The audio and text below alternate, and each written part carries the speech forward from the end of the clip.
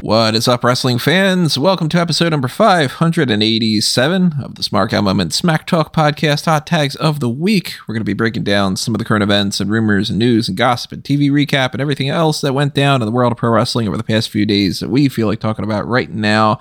And who are we? Well, I am Tony Mango, joined by Callum Wiggins. Hello there. And Robert DeFelice. Hello. And we're going to be talking about everything leading up to AEW Revolution that we haven't talked about. We're going to be giving our predictions for NXT Roadblock for next week, recapping some of the stuff on Raw and last week's SmackDown and everything that we feel like talking about. Usual kind of thing here. We got some other hot tags to toss in as well. And as we go along here and we tell you what we think about all these topics, we want to know what you have to say. So drop your thoughts in the comments below on YouTube. And while you're over there, hit the like button, hit the share button, hit that subscribe button, ring that notification bell. That way you get those email alerts of when we go live for things like our pay-per-view point post show coming up on Sunday night, immediately after AEW's Revolution pay-per-view, but also when we decide to randomly go live, because I think we might be doing a little bit more of that going forward. I kind of thought, hey, the other day, maybe just kind of going live for the sake of it. I ended up not doing it, but that was just because I got busy. But I might do that and just kind of start doing that for both that and Fanboys Anonymous. So, of course, like and follow and share and subscribe, all the other good stuff on that. Make sure that you are taking part in our Smart Madness tournament that's going on right now. That is the first of the hot tags for me to mention right now, is that the Best Wrestling Family Dynasties round 1 part of the tournament is up. And just to very quickly break down what's going on with that. And, we're not going to give you our full assessment of what we would vote for and everything, but generally speaking, we got the Anoa'is against the Hardy family, which was one of the qualifying round picks that you guys had chosen. Now, I know that we all have different positives and negatives when it comes to the Hardy family. I know that my wife recently has been getting into Rebby Hardy's TikTok account for the whole goth baby thing. And then eventually she was like, oh crap, this is like a pro wrestling thing. That's kind of weird. Anoa'i versus Hardy. I got a feeling, of course, we're leaning more towards one way or the other, but we got Blanchard versus Steiner, Orton versus Smith/Roberts, Jarrett versus Fafita, Von Erich versus Finley, Armstrong versus Funk, Flair versus Rashawn, the Wyndham Rotunda connection against Malenko. We got Bella and Laurinaitis was the other one that you guys had picked on the qualifying round, and they're going up against the Hart family, DiBiase's against the Rodriguez's, the Pafos against Guerreros, Hennig versus Briscoe, McMahon versus Snuka, Mysterio versus Garza, Rhodes versus Gunn, and Colon versus Rougeau. When it comes to this group, any particular standouts that you guys have that you're like, that's a real tough call, or hey, I would love to see that as an actual match or something? Any noteworthy matches for round 1? The only one that stood out as I would like to see as an actual match was Pafo versus Guerrero. The Hearts better not lose to the Bella Laurinaitis connection. Don't need that in our lives. And the Colon and Rougeau might be the biggest toss-up to me. Yeah, I think that's the one that I struggled the most when I was going to vote on that one. I'll spoil, I eventually went with the Clones, but that's probably the most even one. Maybe Armstrong versus Funk as well for me. Actually, maybe Von Erich versus Finley, because I'm not a huge Von Erich fan. Most of these are pretty cut and dry for me. Like Anoa'i versus Hardy. I mean, we all like Matt and Jeff, but up against a literal dynasty of just generations of great wrestlers, and you can't. Quality and quantity. If the aren't in the final, then our voters have failed. Yeah, I mean, I out of ones that you potentially have some fun matches with, maybe Mysterio versus the Garzas. Mm-hmm. That could be some fun lucha stuff. Guerrero versus Pofo. I kind of only want to see one match out of that. Yeah. One. But it would be quite funny to see that, and then they tag in Chavo and Lanny. The genius. Yeah, Lanny. Boo! Go back. obviously, rest in peace, Lanny Poffo. And both of them, pretty much everyone in that group. That's depressing. Yeah, Yeah. at this point, yes. God, how depressing is that? That Chavo's the only one that's alive out of all. I mean, if you look at a lot of these families, there's not many that are still around on most of them. Yeah, but yeah, I mean, I like some of them, but it seems pretty obvious which way a lot of them will be leaning. I think. I mean, I'd spoil it as well. That you guys are pretty much saying it, that we think it's pretty quite likely that it's going to be heading towards the Anoa'i versus Hart final, and there are only a few potential ones that could upset those. Like McMahon's, yeah. I'm interested to see what the Rhodes and the Von Erichs and the McMahons and potentially Flairs as well do. I think they could be like the only real contenders to it. Maybe Guerrero as well, but yeah, we'll see.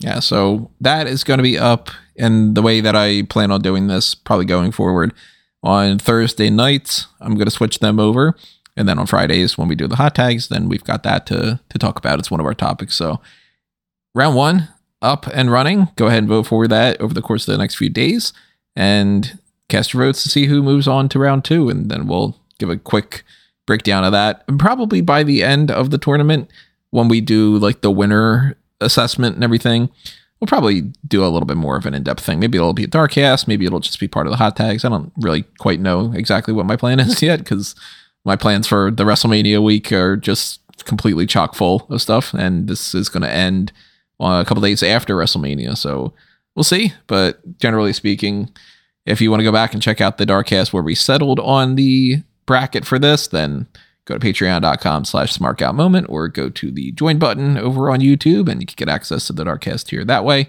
We got a Pick a Poison coming up as well from Marquise. Just sponsored something right before we got started for this, so stay tuned for a Pick a Poison of big money Russellas for the fan tracks. I don't know if we're going to constitute it a fan tracks or a fan ounce table thing, because it is kind of wrestling related. It is just a movie, so it's either going to be on Fanboys Anonymous or it's going to be on Smart Guy Moment. One way or another, we'll settle on that.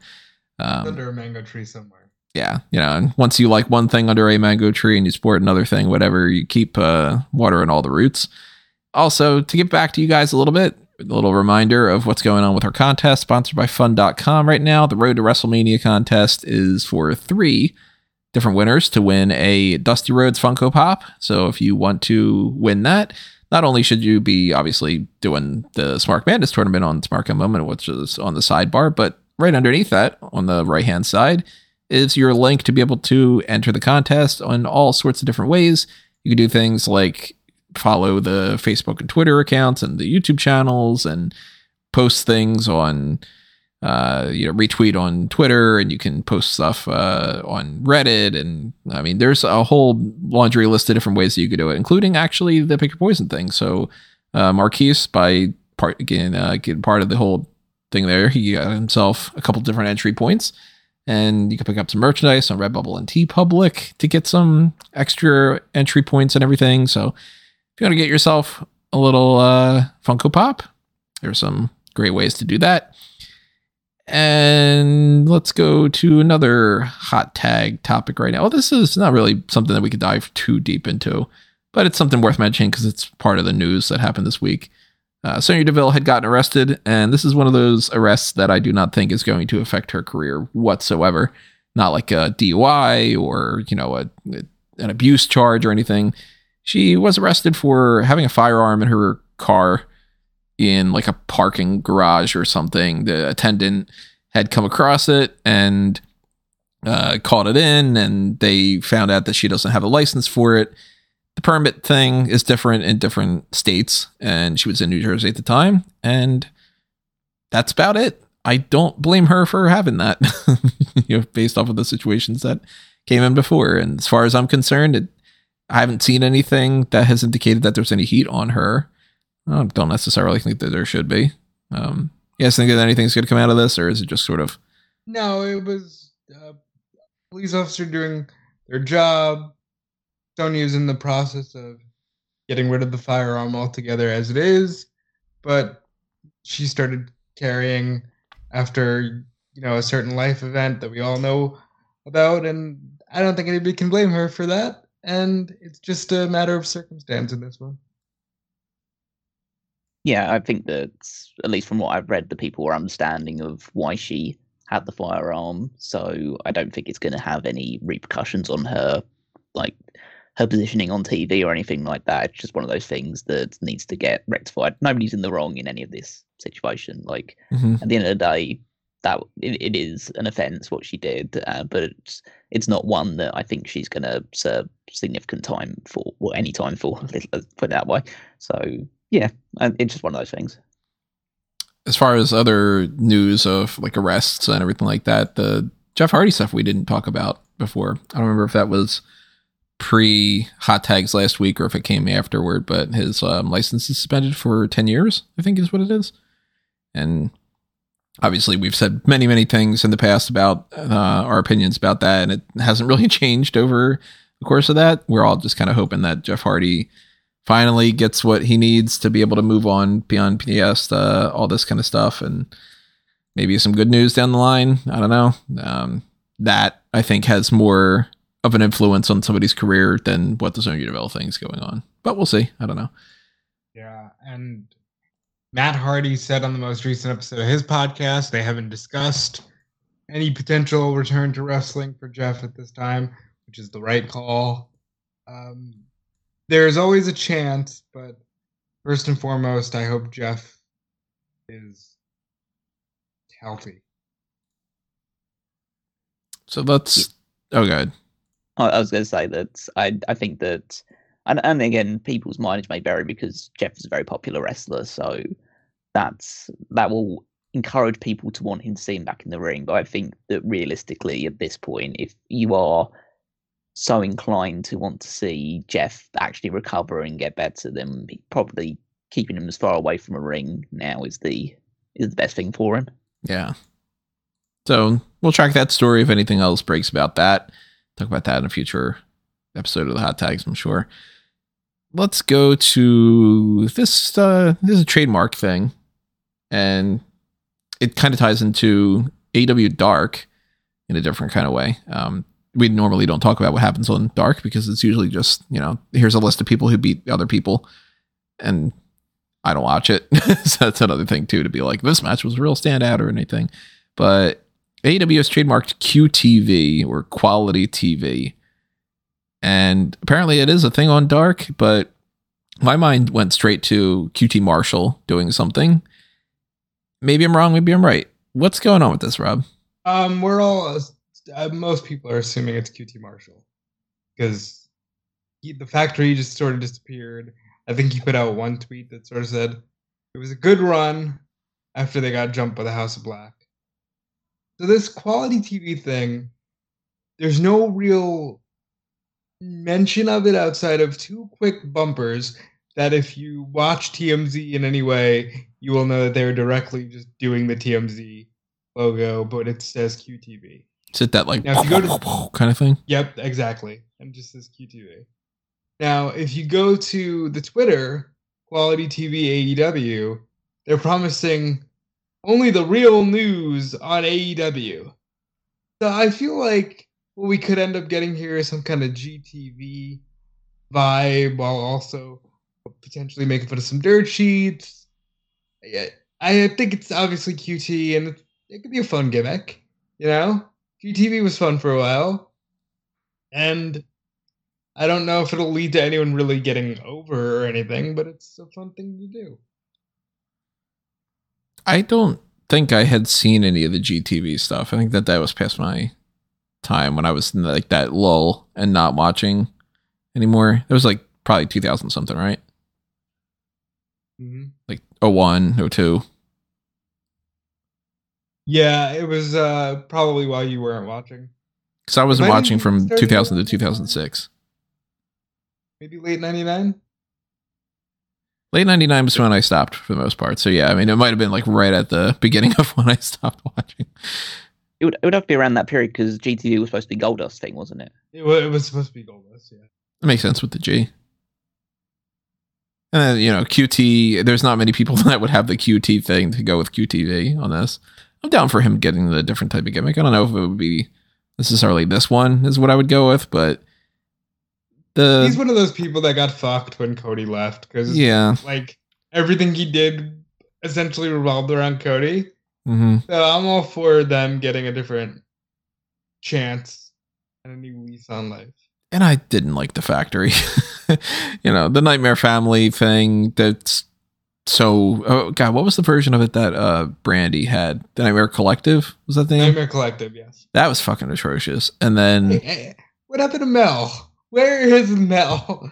Yeah, Mel disappeared real fast. She was like the first person that they canned, I think, in the company. Yeah, her, Havoc. But they have Havoc? Oh, Jimmy Havoc? The other one. I was thinking of Jessica. Yeah, no, Jimmy Havoc. Yeah, the Nightmare Collective thing I didn't like. I didn't really love the Nightmare Family in a lot of different ways, but it was the best version of that. And then when they went off with the factory, it was just QT Marshall and a couple guys, and they lost every match. So if QTV is a different thing, if it pops up on AEW Dynamite, then I'll see it, but I'm not going to be watching Dark. Not going to be watching specifically for the QTV thing to be like, okay, let me tune in for that. But it could be fun. I don't know. I don't like TMZ, so that's another hurdle for me to get past. Whenever that show's on before SmackDown or Raw or whatever it is that airs, like, that's on mute for me. I'm not going to watch that crap. I don't care about, like, Selena Gomez is dating this person, and did you hear what Khloe Kardashian said about what? No. Did you hear that Angela Bassett did the thing? I did hear that Angela Bassett did the thing. It was great. Now I have that in my head. Blame your wife because it hasn't left my head for the last week. It's all Caroline's fault. We're getting that in our heads. Well, let's talk about a different form of quality TV. And that's a joke. The Bella Twins are going to host a show for Amazon Prime called Twin Love, about twins finding love, because that's what it's called. There's not a chance this is good. Well, let me put it this way. There's not a chance it's good for somebody like me. I'm sure that people that like this show will think that it's great, but hey, I don't like golf, and people love golf, so we all have different tastes. I can't possibly imagine enjoying this show. You're the only one out of the three of us that is likely to watch this show. I can see Caroline getting to watch it. No, it's not happening. I'm not watching. If I couldn't be bothered to watch Bella's with the Total Bellas and Total Divas after like the first 2 seasons of that show or something, I forget when I stopped. When I was just like, okay, this isn't going to get any better. And I don't watch Miss and Mrs. and I didn't finish watching Holy Foley even. I think I watched like 2 episodes of that. I never watched that Big Show. Well, that wasn't reality. That was a sitcom. No, but I mean, just in general, like the idea of like pro wrestling people on a show doesn't just immediately mean that I'm going to do it. And I'm sure that they assume that that's going to be the case, especially because, let's be honest, a lot of pro wrestling fans are just sort of on the dim side and just like, it's Nikki Bella. That's Brie Bella. I'm going to watch this because it's Bella's. And then, well, I shouldn't just say it's pro wrestling fans. It's everybody that's out there. We're all dumb. But I'm not watching this. Do you guys have any chance of tuning into this? No, sir. No. No, I will refuse. I think. I just don't know how it's gonna. Well, I know how it's gonna work. Perhaps it's gonna be shit like every single one of these reality dating shows. But what happens if like one of the dates goes really well and the other date goes really badly? That's your hook. Like, well, yeah, I know. What are they gonna do? That's the interesting thing. It's like one of the twins, one pair, well, one half of each of the twins is going really well, and then the other 2 hate each other, and then that's totally going to happen. At least and one then of you the build a episodes. reality. Oh, so it's like a reality show that creates a reality show because you do that, and then you build a reality show off of those couples. Now you're thinking like they are, like, and you call it Twin Flames because one's got the fiery heat of passion, and the other one's got the Twinferno. There you go. Oh, yeah. Look at that. Why are we not getting paid for this shit? The other Of one course, you're gonna hates do each the other with a gimmick fiery where- passion. The other one loves each other with a fiery passion. And Of course, you're gonna do the gimmick where they trade off because the other twins are really hitting it off with the other twin. You know, like Mhm. there's basic plot points that we're gonna hit here. You know that put it on meme? top of the Empire State Building, and so it's the towering Twinferno. Yeah. You know that meme of the conference where it's like a little cartoon and they're like, well, what can we do to like get profits up? And the guy suggests something that's very basic, so they throw him out the window. Yeah. I feel like this is what's going on right now with this conference. Well, we have no plans on watching this, but of course, if you want to sponsor that through Pick Your Please. Poison, you Yes. can. Please let us know if we're right, because I'm sure we are. Because very basic stuff that should be going on here. But what we do have plans on talking about is that our next main event after the pay-per-view point stuff for this weekend is going to be a discussion on wrestlers in movies and TV shows. We're going to focus a little bit more on movies than on TV shows, but we will talk about things like Young Rock. We're going to talk about I was going through last night and I was actually making up my top rope list and going through, there's a couple of different resources that are out there of like Cage Match has a list of like people that have been in TV shows and movies and all. And I was like, oh yeah, Big Show was in an episode of Burn Notice. I forgot about that. And, Candice Michelle popped up on an episode of this. And I forgot about how many people had been on Arrow or Smallville or whatever it was. So we will talk some TV stuff when it comes to that.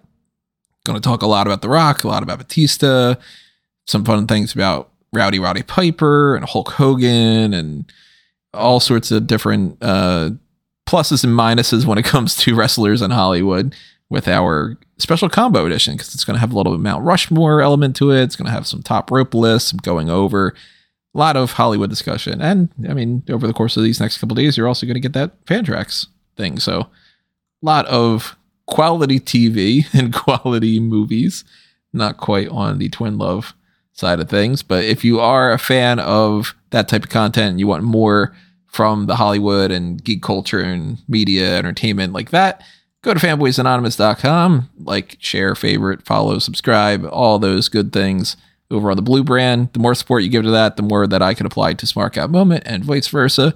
So hit up the Patreon for that. Go and follow on Twitter, subscribe to the YouTube channel, pay attention to things like the Blueprint Project.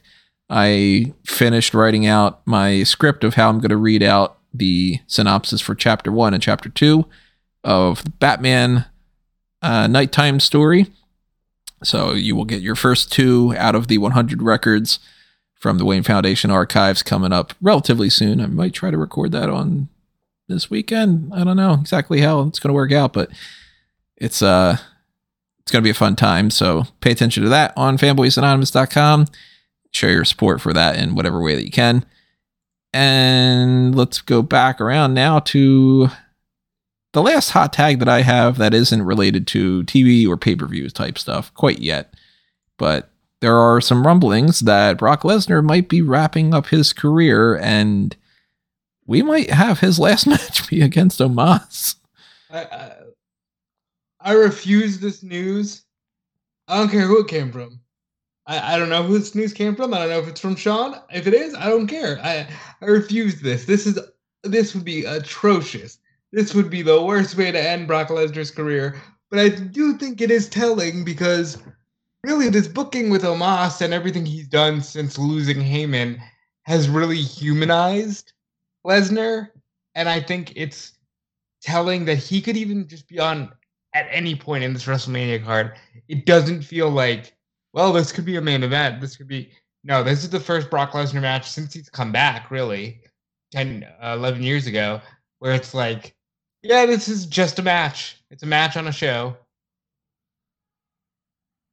Yeah, so got the kind of, a version of the story up. So this was a follow-up that PW Insider did to Fightful's report on something that we also can discuss, which is Brock Lesnar declining to wrestle Bray Wyatt at WrestleMania 39. Smart man. But they basically said that Lesnar was saying farewell to some people and he was quote unquote finishing up, and it wasn't actually super clarified what finishing up meant. There's also noted that Lesnar was not necessarily done on that night or even at WrestleMania.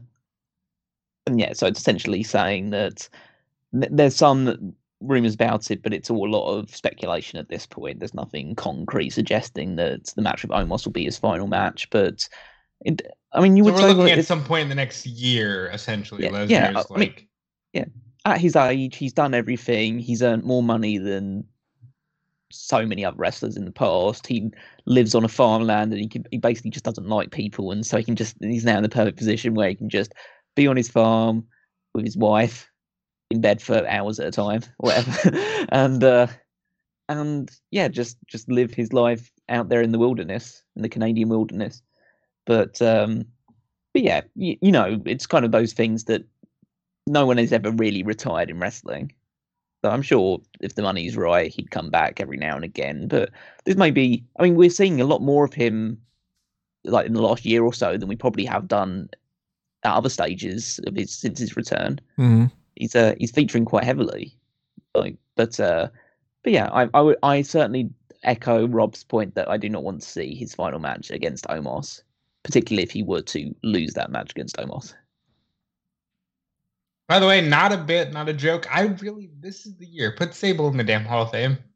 Like, you're running out of women to put in the Hall of Fame, and Sable's a really good one. So put her in the Hall of Fame. I'm curious why that hasn't happened yet. Then again, I mean, we're already March 3rd, and there's not been a single announcement for this year's Hall of Fame yet. They're going to kick it in high gear within the next couple of weeks, I'm sure. I think we've been talking about that for the past month, haven't we? Well, no, because now it's March, and the way that they do it now, you have to remember, it's just going to be sports exclusive by Sports Illustrated. Batista's going in, or whatever. I mean, they still have the Hall of Fame listed. It's supposed to be happening after SmackDown. It's not like they pulled that from there, so maybe this is going to be one of those years that they go like, fuck, we forgot about it. And then, well, we'll see who we can get or whatever. Or maybe it's just one of those things that they've got people locked down and nobody's talking about it. And they really do plan on just having basically something as simple as like, we got Batista.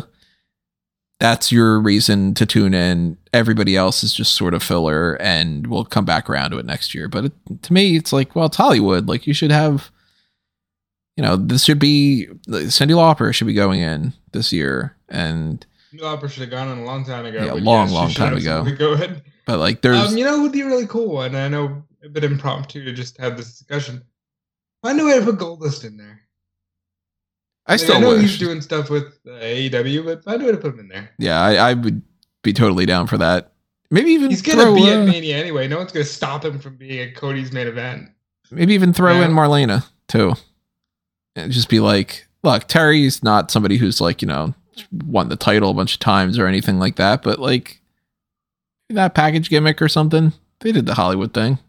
Play into that. Yeah, I don't know if they want to be inducted at the same time with one another, but you know, you never know. At the very least, like, I'd be down for the Goldust thing for that. They could wait a little bit. They don't have to with that, but like, Batista seems like he needs to be announced. And then you should have Cyndi in there. You should have, I mean, there's plenty list of people. There's even a whole website dedicated to not in the Hall of Fame that we could get into, like, why is Bam Bam Bigelow not involved in there? Hall of Fame? I think he might have been put in there with the Hearts. I don't know for sure. Not Pillman. Put the Hollywood Blondes in the Hall of Fame. What the fuck?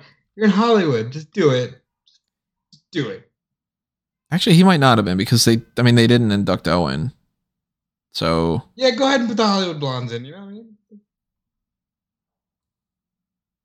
Maybe this is the year that we finally get Jim Cornette or something. Like, highly doubt it.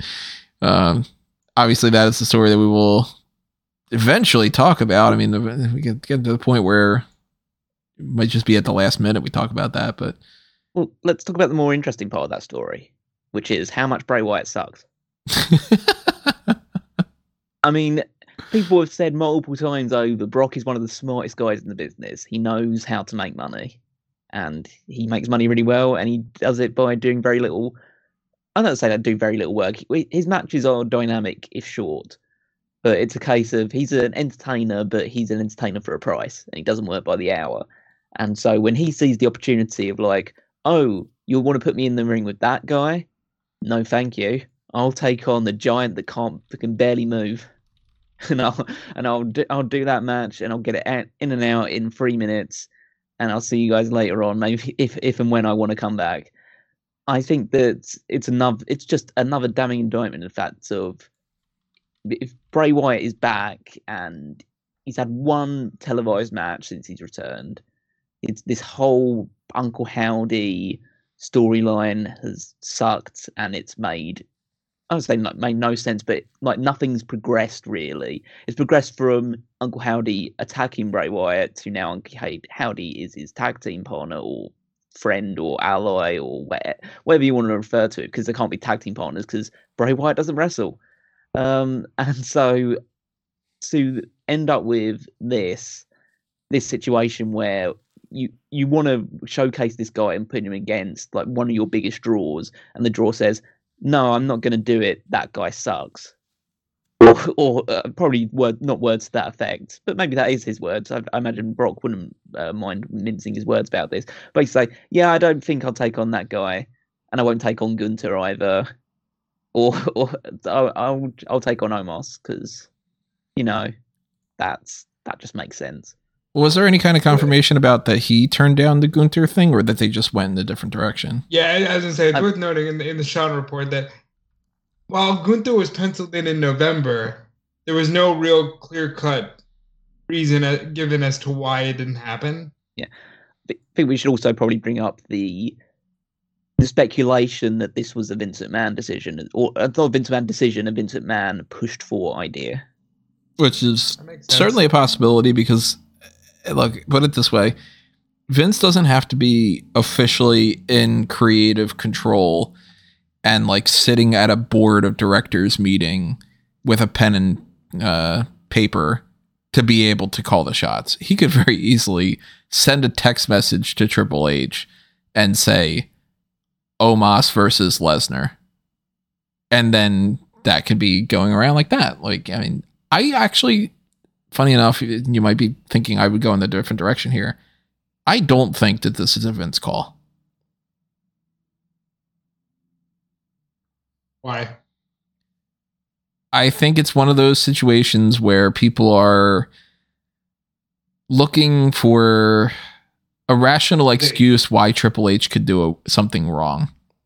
And Triple H isn't infallible. He is going to have some... I think he's proved several times throughout this run that he isn't infallible. Right. It's not like this run has been, impeccable. Flawless. Yeah. It's just, but this feels very Vince because it's just, haha, he's big. I think that is something that's like, it's clearly like Vince does do that kind of booking, but I think that that's kind of just pro wrestling in general does that booking here and there. And we even fall into those traps sometimes with our fantasy booking. And so I look at it more as like, this doesn't strike me as like Vince has said, hey, this is a match that I want to put my fingers on and you got to do this and whatever. And I'll sit out of all the other things. I look at it more as like they probably just had a couple of options for Brock, and the Wyatt thing, maybe they had a plan for Wyatt versus Brock and then it went sideways. So then they decided, well, I mean, Lashley's the next best thing to do the same basic storyline of like him against a big muscular brute guy. Maybe that's what they plan on doing. We don't know what the whole Bray Wyatt element of this is because the story doesn't exist. Right now, he just did the Muscle Man dance thing, which was the bare minimum of like reminding you that this is a feud that's supposed to have a story to it, but it doesn't.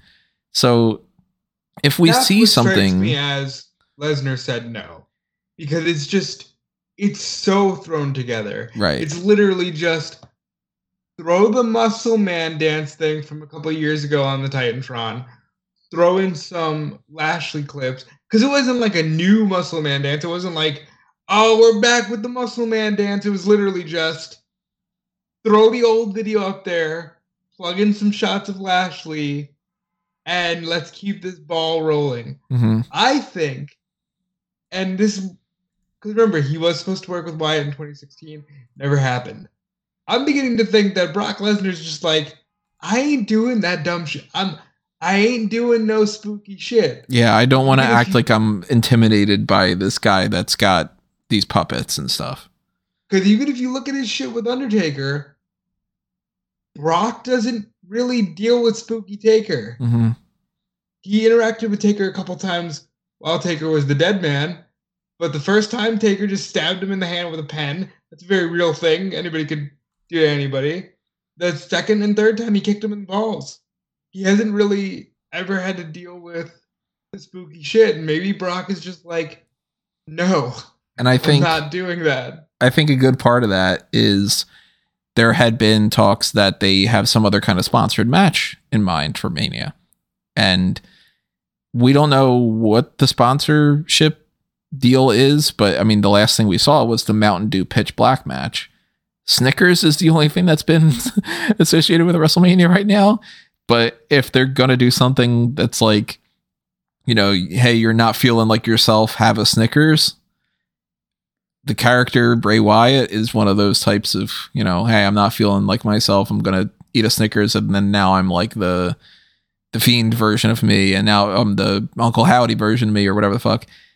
They could have had this idea in mind of like, well, we want to do a special gimmick match with Bray Wyatt. And wouldn't it be fun?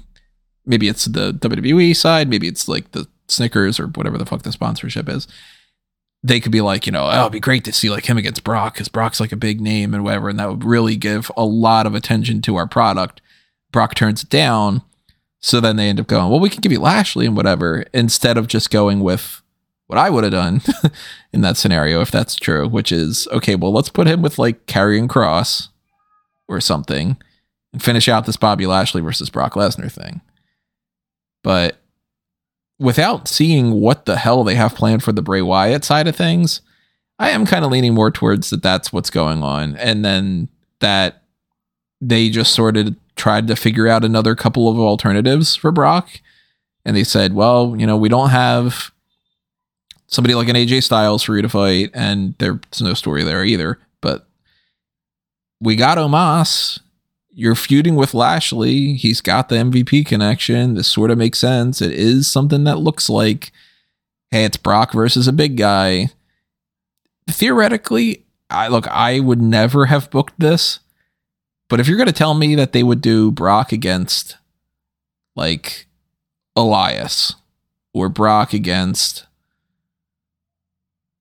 Mustafa Ali or, you know, any of these other people that are not booked yet on the card, even Baron Corbin, you know, I'm a Baron Corbin fan.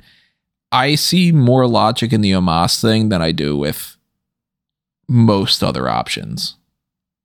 Again, not at all what I would pick. I would certainly much rather see Brock Lesnar against a lot of other people for a better match and a better story. And just because it's, hey, you know, I'd rather see him have a 5-minute match against LA Knight than against, I don't know, Humberto. You know, like there's certain pecking orders, but the Omos thing kind of makes a little bit of sense to me.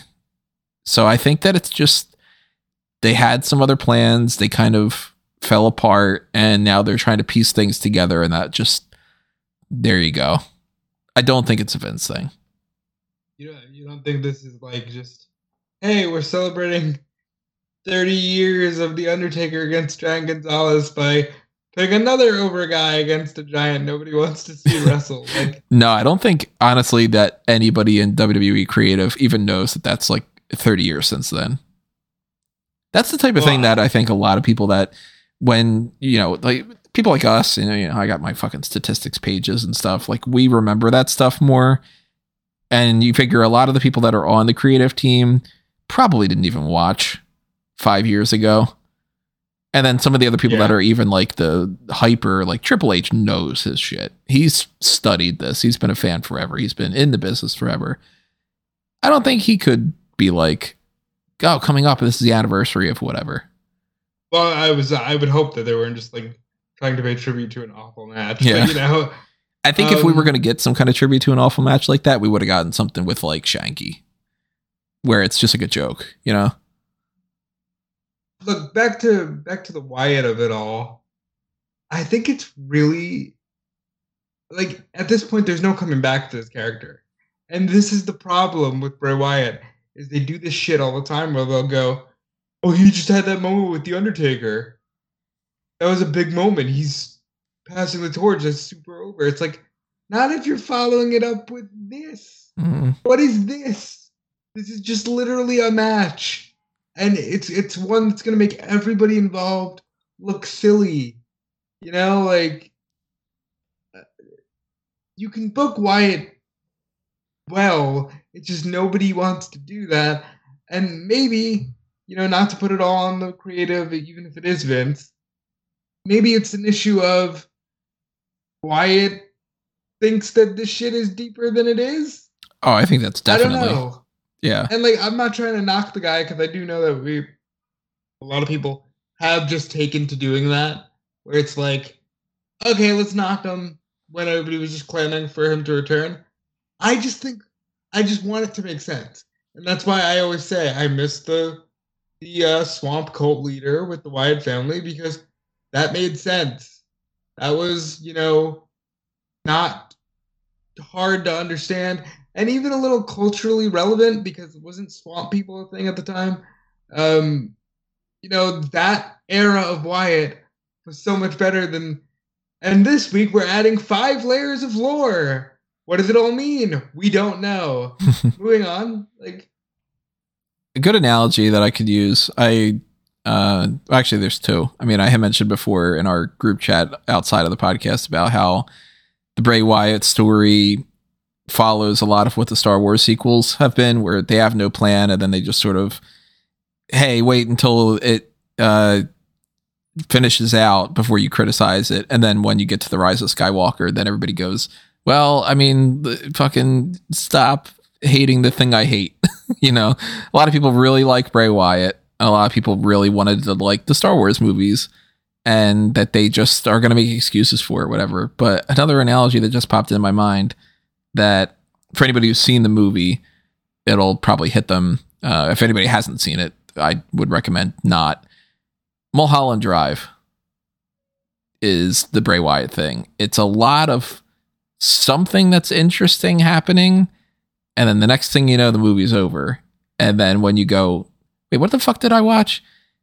Then when you look back and go, well, I mean, they had plans for this to be this, and this was kind of a pilot for a TV show, and they set this up for no reason, and that was just something to throw you off, and whatever. And you go, oh, so it's a bunch of shit. Okay.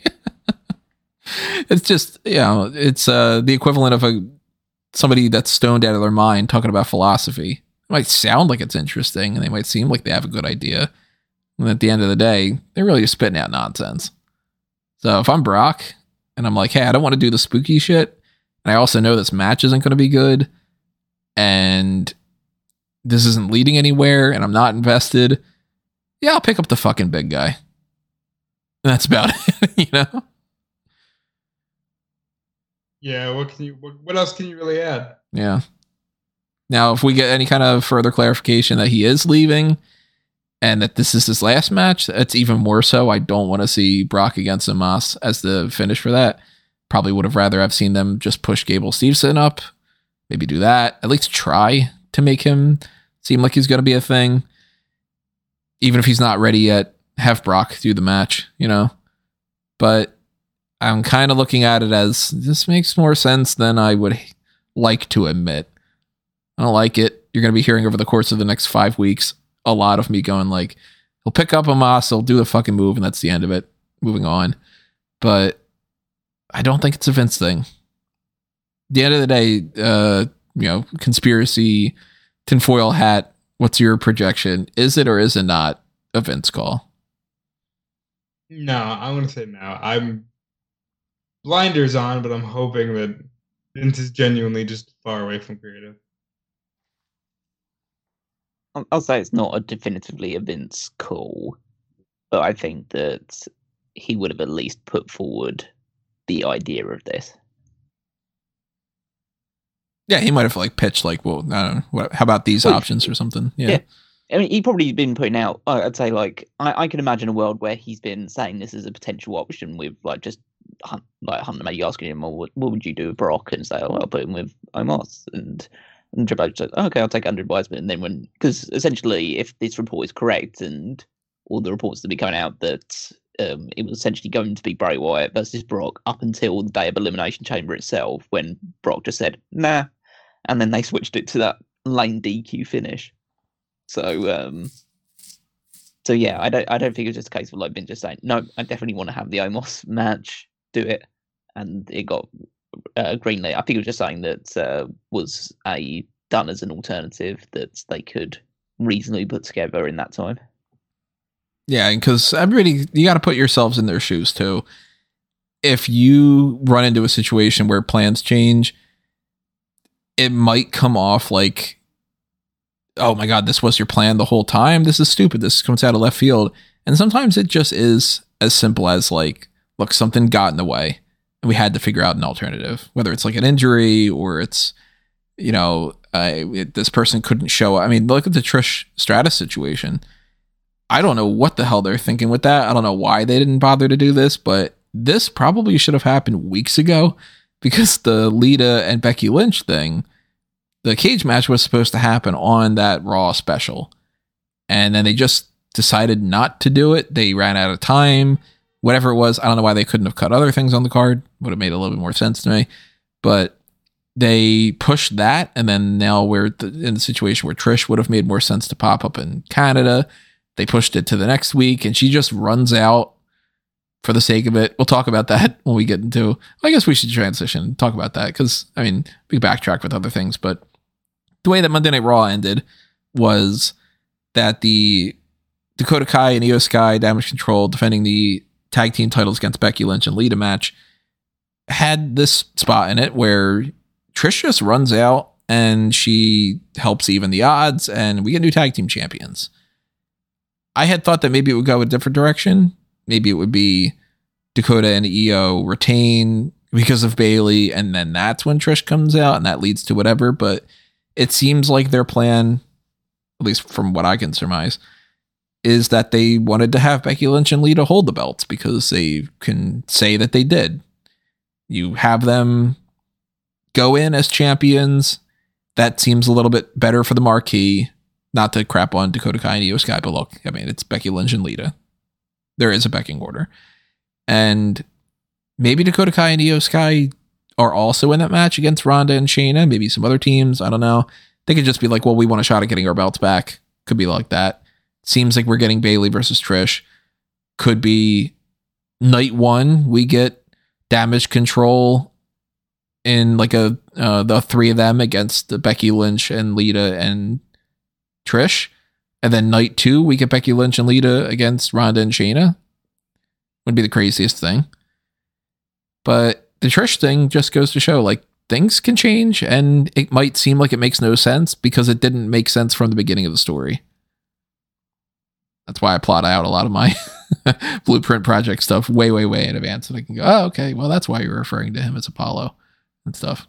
I'm getting putting out my teasers. So when it comes to the Trish situation and Damage Control and the tag titles, what you guys thinking about that? The moment was fine. It was cool to see Lita win a title in 2023. The moonsault looked very well, surprisingly. Some of the other stuff was a bit messy, but I was going to say some of it didn't. I think it's cool that she's holding a belt. If I'm fantasy booking, she's teaming with Trish, and that's what I would have done, but I understand. Put her in a team with Becky. Becky can do 90% of the work. Trish and Bayley's cool. Like, this is a cool... I'm thumbs up on this, but I would have flipped it and find a big match for Becky. Find a big match for Becky and Bayley to do in a singles, so that way it's your two horsewomen clashing in a match that doesn't have to be for a title, and then you can have the legends holding the women's tag titles and lose it to, I presume, Ronda and Shayna. I assume part of it's because they want Becky to hold down the fort for the match. Yeah, that's what I think it is as well. It was a good moment for like a certain fan base. I've always never shied away from the fact that I don't think Lita is good. I think she's she was a bad wrestler in her prime, and nowadays she is a bit reckless, a bit sloppy, to say the least. Because now she doesn't even have any reps going into it, and the moonsault was good. And last year, it fueled my rationale that Becky Lynch is one of the greatest women's wrestlers of all time. That she managed to have a decent match with Lita. So I think that if you put the title on these two, it's a bigger deal. It pretty much guarantees that Becky's got a spot on the WrestleMania card. Seemingly need to lose the tag titles because I don't imagine that this is like a long-term tag team championship reign. I imagine it maybe even go just one match longer. But I think that, but it's just it's a cool thing to see at the end of Raw, like a legend that so many fans revere holding the championship, and Becky's super popular as well. It means Becky's finally got to be a tag team champion, which is the one thing that I say the one thing, she's never been NXT Women's Champion either, but she's won all the women's titles on the main roster now. So she gets to tick that off. Lee gets to be a tag team champion. You get to build towards Trish and Bayley, which would be a big match for Bayley to be part of. So, there's not really much wrong with this at all. Do we think there's any chance that we're overthinking it and there won't be a singles match and it's just a 6-woman tag? Like I said, I think that there's a chance that we get that for night one. But that's only if they follow it up with night two. Is Ronda and Shayna are winning those belts at Mania. So either they do double duty, or it ends up being Becky and Lita against Ronda and Shayna and Damage Control is not involved. Or they do Becky, Lita, Dakota, Io, Ronda, Shayna, potentially plus some other people. Put up a thing on EWN the other day about just who's not booked on the card yet. And I was like, God, man, there really is a lot of people that don't have anything. Officially, Austin Theory and John Cena is not yet scheduled, but we know it's going to happen. And Logan Paul versus Seth Rollins announced as soon as Monday. Yeah, Logan Paul versus Seth Rollins is not 100% set in stone, but that's going to happen. Technically, Bobby Lashley versus Bray Wyatt, not set in stone, but it's going to happen. But then you look at other people and you're like, they got nothing going on for some of these guys, and especially a lot in the women's division. We haven't seen Alexa in a long time. We haven't seen anything going on with Raquel. There's nothing going on with Liv. There's a lot of just maybe 60% of the roster is just not going to be on Mania this year, and that seems kind of crazy. But I do think that there's a chance we get the double duty situation, and I don't know if they plan on doing it that way or not, just to be able to be like, look, we got both things in and it's not as messy, but they're certainly not building towards anybody being a part of the Ronda and Shayna group to make it 3-on-3-on-3. So other things that happen on Raw were most of them just kind of a thing, like the Usos. If you go in a different formation of the Usos against the Street Profits, Cody Rhodes had a good match with Chad Gable. You guys think they're splitting Gable and Otis? They are doing the whole Maximum Male Models thing with Otis, which I think is fun, but it could just be a tease and that they don't actually do it.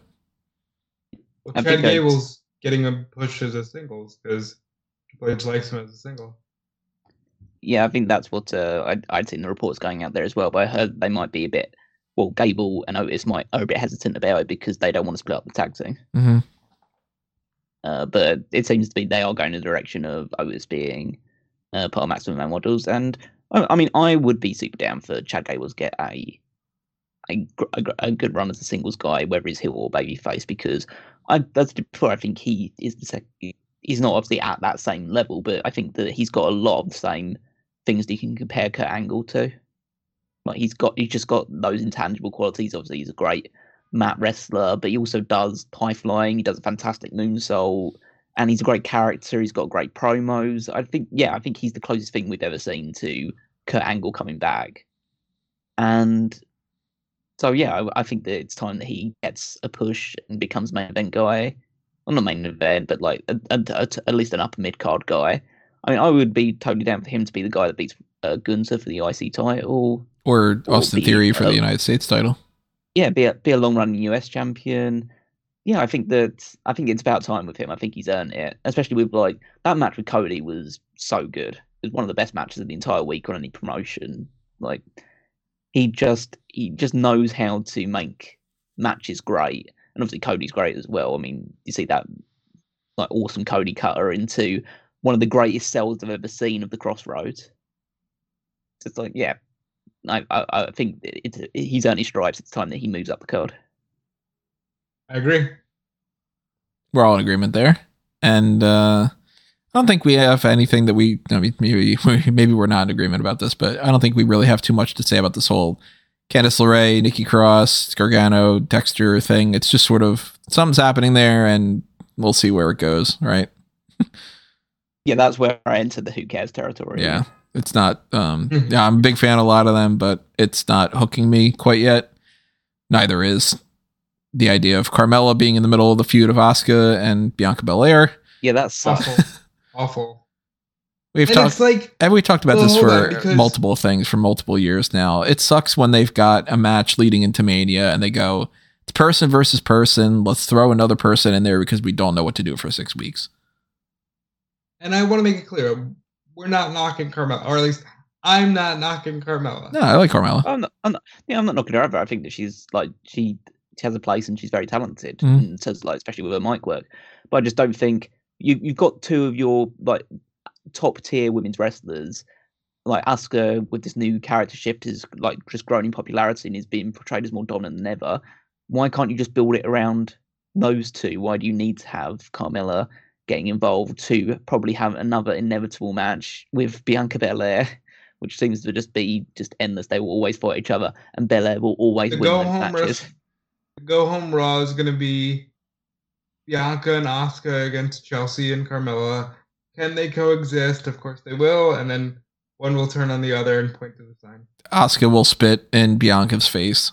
Knock her out and point to the sign. Yep. So we just saved you 5 weeks worth of episodes of Monday Night Raw. Next week, Bianca fights Carmella and Chelsea could very well enter, and with the way that certain things with the women's tag titles are, they could win the match at WrestleMania and become women's tag team champions. It's just, I don't need this in my world title feud where both women are just dominant women. Have them, if you're going to have them in action, just have them beat people real quick. The other one could be watching. And then you do a montage where they train and they're athletes. They're good. This is what you're watching. This ain't the main event of the show. This is what you're watching. They're good wrestlers. Let them go. I get why you're dragging it out. I just wish that they didn't constantly feel the need to do this going towards your biggest show of the year. Also, Lashley beat Elias. That's just kind of one of those. Yeah. And Rick Boogs was taking notes, and I think that that's one of the funniest things, one of the funniest little ongoing bits that they have. They totally have to name them that. I can't shout out the person because I don't know off the top of my head, but whoever had suggested it on Reddit to name them Rhythm and Boogs. That's the perfect name for it. I liked a lot of the other suggestions, like the 2-man power chord and different things, but Rhythm and Boogs is perfect. I don't care if you groan and you roll your eyes. Fuck you. That's really good. So let's switch over to NXT. Talk about the things that happened there. Talk about our predictions for Roadblock. That's going to be happening next week. Started off with an open challenge from Wes Lee. He retained over the returning Nathan Fraser. That was not expecting the Fraser would be the guy that would do this. I thought it was going to be Stax so that they can incorporate that. But we've talked before about the idea that maybe they end up doing another one of those multi-man ladder matches, and it could be Wes Lee, Nathan Fraser, Dijak, Tony D'Angelo, a couple other people. I mean, maybe they just toss some other people in there, but they had a match. Wes Lee won. There's not much else for me to talk about on that front. Yeah, I'm beginning to think that maybe Wes Lee won't be defending in a ladder match. What are you thinking instead? Thinking he likes doing these open challenges. Let Dragon Lee answer it and beat him at Stand and Deliver. Could be. I think they're going to do something else with Dragon Lee and come back around to that with our predictions for Roadblock. But Axiom had a thing backstage with Hank Walker so they started off the night with people brawling to try to get to the open challenge, and Axiom was all pissed, saying that Hank Walker stopped him from doing that and he shouldn't have even bothered because he wasn't going to beat Wesley anyway, which upset Walker. So they eventually had a match. Axiom beat Hank Walker. Could be a potential heel turn for either of those two in the future. Could just be one of those. This would be kind of interesting types of things. I think if what's that?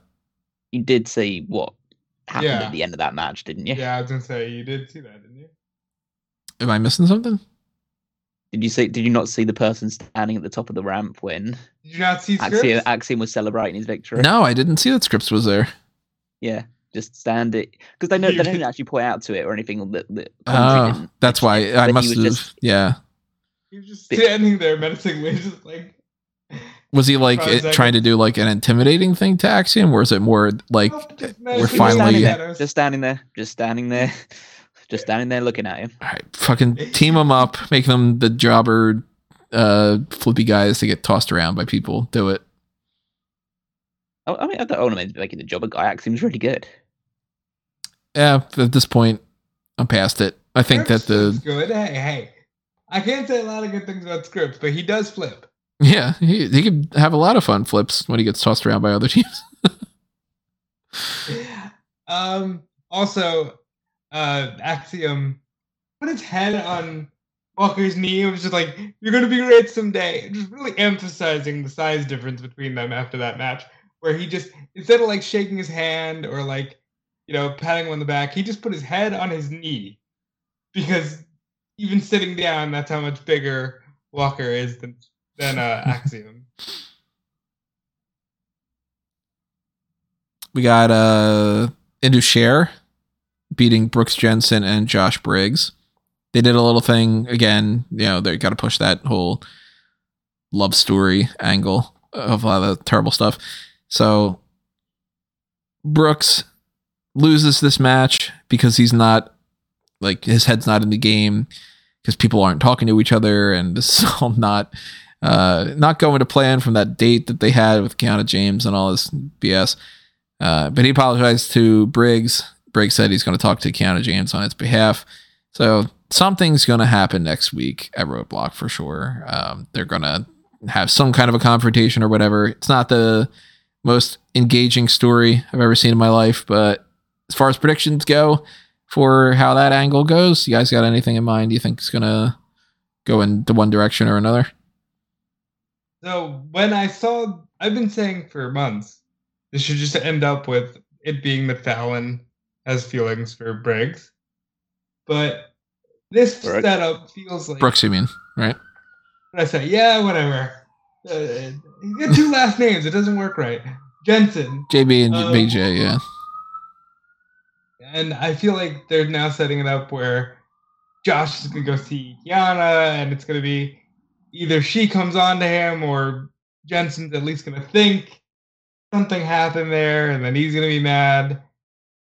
I don't know what the end game is for this anymore, but I am loving the bad acting at this point. I've fully just steered into this kid. It's fun, and if nothing else, it actually has people like, oh yeah, Kiana James is one of the more notable stars on the new NXT, so it's working in that regard. You hit the nail on the head of what I think is going to end up happening with this. I think they're going to do the Briggs ends up with Kiana and turns heel, and then Brooks has Fallon all along type of CW. I think we're getting Brooks Jensen and Fallon Henley against Josh Briggs and Kiana James down the line. Not at Roadblock. It's not happening that fast, but... Well, no, Roadblock is the next show, and he's going to go see her first. Yeah, it's not happening at Stand and Deliver either or anything. I think that's sometime in May, maybe. Like a heat wave kind of thing? Or like an In Your House? One of those. In Your House usually comes I've been saying all along, this storyline feels like it could end with an In Your House segment, but that's a different kind of house segment. Wendy Chu got attacked in the parking lot. You know, anytime you're in the parking lot in NXT, there's a chance you might get attacked by an unknown assailant. Really think that they should install some cameras there, but hey. So she apparently has like a legitimate injury, right? Yeah, as did Nikita. So now it's just, oh, fuck it, we'll write them off our own way. Curious why they decided to do that instead of just being like, Wendy Chu's injured, because now you have to kind of figure that into the story. And if it's like Tatum Paxley attacked both of them, why the fuck should she do that? Or, you know what I mean? I still think that makes most sense for it to be Tiffany Stratton, but I wasn't expecting the Wendy Chu element of it. Does Tiffany Stratton, and I know we just got over Toxic Attraction, but does Tiffany Stratton actually, is she in cahoots with Casey and Casey, and they're just the mean girls again? Well, they had a match, Stratton against Katana Chance. So if they do the whole, like, we're all in it together, it's one of those dumb things. It's like, well, then why'd you fight each other? You know, I don't think that they're in it together. I think at this point, they very clearly decided that they still want to do the whole, like, we don't want Casey and Casey to turn type thing, but Stratton's the obvious pick, and she has already said that she's going to try to go for the title after Roxanne Perez and Meiko Satomura, which I think it's a little bit early, but maybe it's just a tease. I don't know. I'm beginning to think that maybe the women have a ladder match. Because you got Cora, Roxanne, Zoe, Tiffany, and then you just throw in Gigi and JC. I think we're going to get a different thing with Gigi and JC, but it might be last one in standing. Yeah, that's what I'm thinking. Yeah. But if you don't want to do that, you do have this option where, hey, we're putting a spotlight on the women that we would normally give to the men. Mm-hmm. Meiko beat Zoe Stark. Sol Ruca beat Elektra Lopez. Valentina Feroz decided that she does not want to hit any baby faces with the brass knuckles during a match, but she has no problem at all hitting Elektra Lopez with it afterward. I still anticipate that at some point Elektra Lopez is going to be paired off with Lola Vice more than anybody. At least that's what I would do. But that was most of that. Eventually it ended with Carmelo Hayes beating Tyler Bate. And what we got going on now for Roadblock, to get into our predictions for that side of things, we got Dijak against Tony D'Angelo in a jailhouse street fight where you win by locking somebody in the jail cell. Didn't they do this in TNA with Sting and Abyss? I don't know. I wasn't watching. I feel like they did. Was it Joker Sting or? No, it wasn't Joker Sting. This is fine. I think Dijak should win. I don't know who I'm going with right now. I'm kind of 50-50, like every time I think about it. What about you, Callum? I mean, I'd prefer if Tony D'Angelo won. I just think he's a better character. But if I was just to predict how it would go, I would say that Stax turns on Tony D'Angelo and locks him in this thing and says, like, I'm the Don now. You've been promoting me up and bigging me up. Now I'm the Don. And so maybe it's like hostile takeover type territory. What's got me confused is D'Angelo is the one that put out the challenge.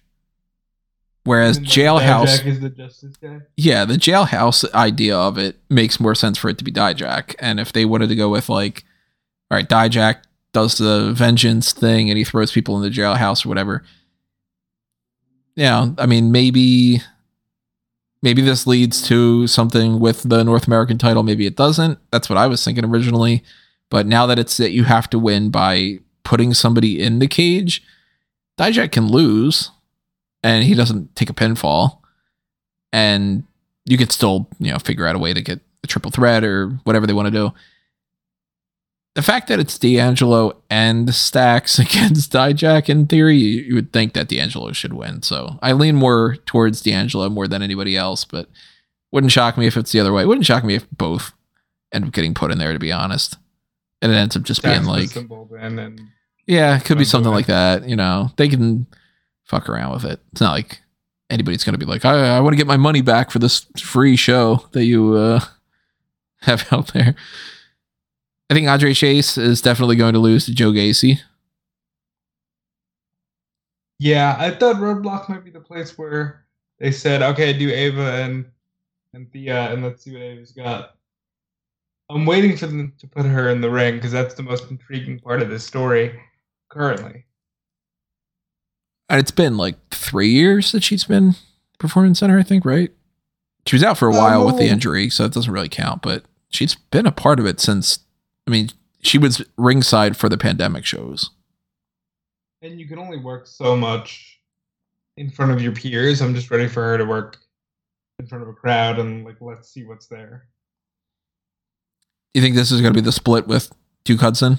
Like they finally just call it quits? I'm not sure, honestly. I'd say no. I think they've lucked into how over Chase U is, and so I think they'd be stupid to just have Duke Hudson go out of it, because as soon as Duke Hudson leaves this group, Duke Hudson's nothing. Yeah, that's true. So what's stopping him from starting Duke University? Maybe some trademarks. Drat. I mean, you talk about bad acting. Like that segment on this show, the building up to the Schism versus versus Joe Gacy versus Andre Chase match, just like fucking Thea's face just shaking and like moving her head violently as people were talking. Just the weird camera angles in front of everybody. It was just absolutely atrocious. Like, like that would get a low grade on like a high school video editing class or something. Well, luckily, she's in a university. Maybe that's not her major. We got okay. Go ahead. One of the more interesting things to me, just in general, is this weird universe that NXT has crafted, where there's like a barbershop and a bar and that's true. A school, and it's like, and a diner. They go to this diner a lot. Like Shawn Michaels really enjoys these outside settings, which I think is interesting because that's one thing from his career that I don't think he ever did. You know what? Probably what's the case? He's got Rob Fee working on it, and he's just like, all right, I got another whole set of lore here. The NXT parking lot, there's like this demonic force. Bray Wyatt will tell you about it. That's where originally this all came from. He was in NXT, and my sets are, and then you'd list all the the cut whiz and everything. Like, it's an interesting way to present your talent.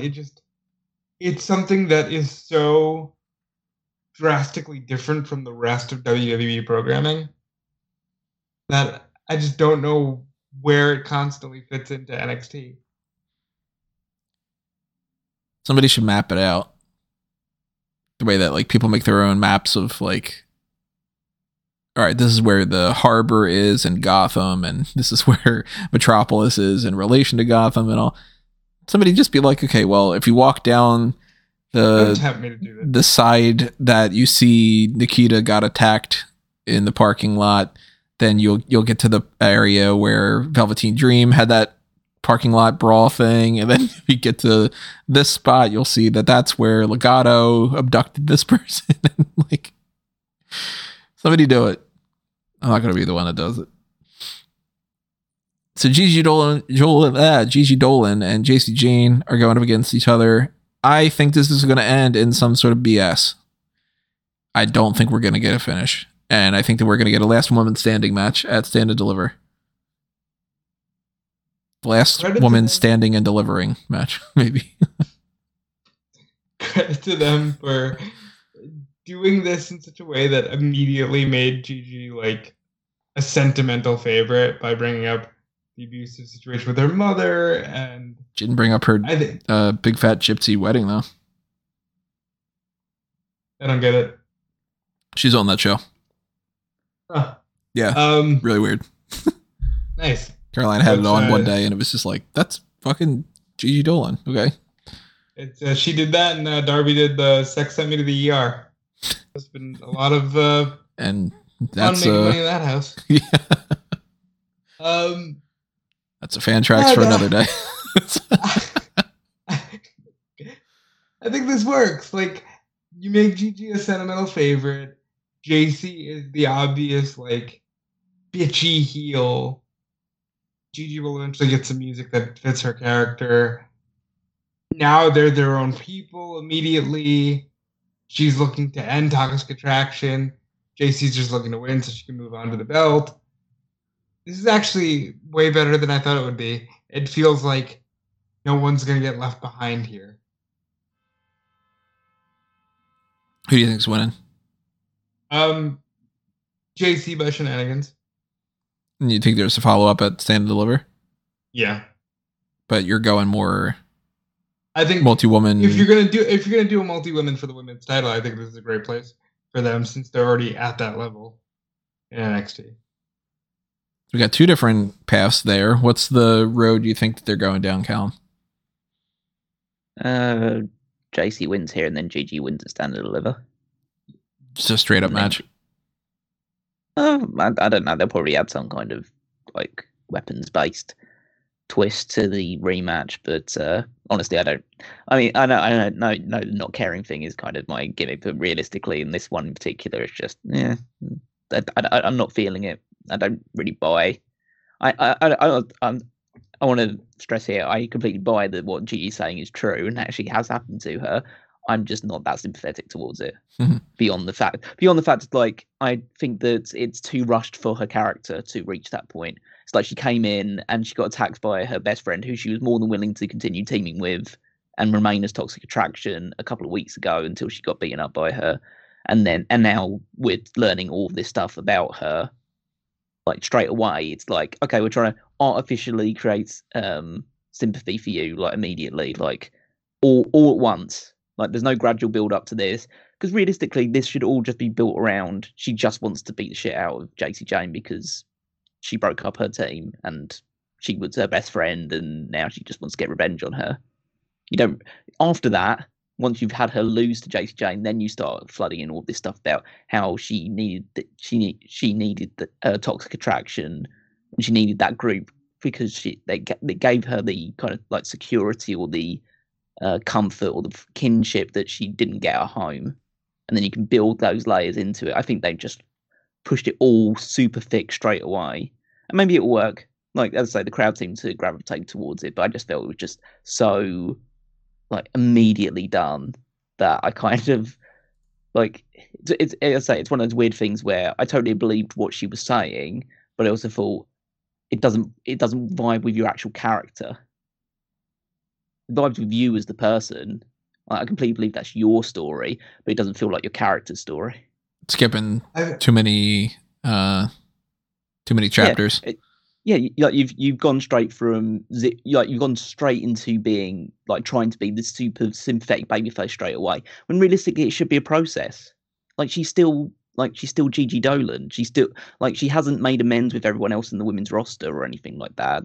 Her goal now is to destroy Jacy Jayne, and that's totally fine. That's a totally valid thing after what happened. But they're already trying to make her like uber babyface straight away, and it shouldn't be like that. Look, I'm completely of the mindset that you shouldn't always have to build feuds around people that, like, one has to be the de facto definitive babyface and one has to be the de facto definitive heel.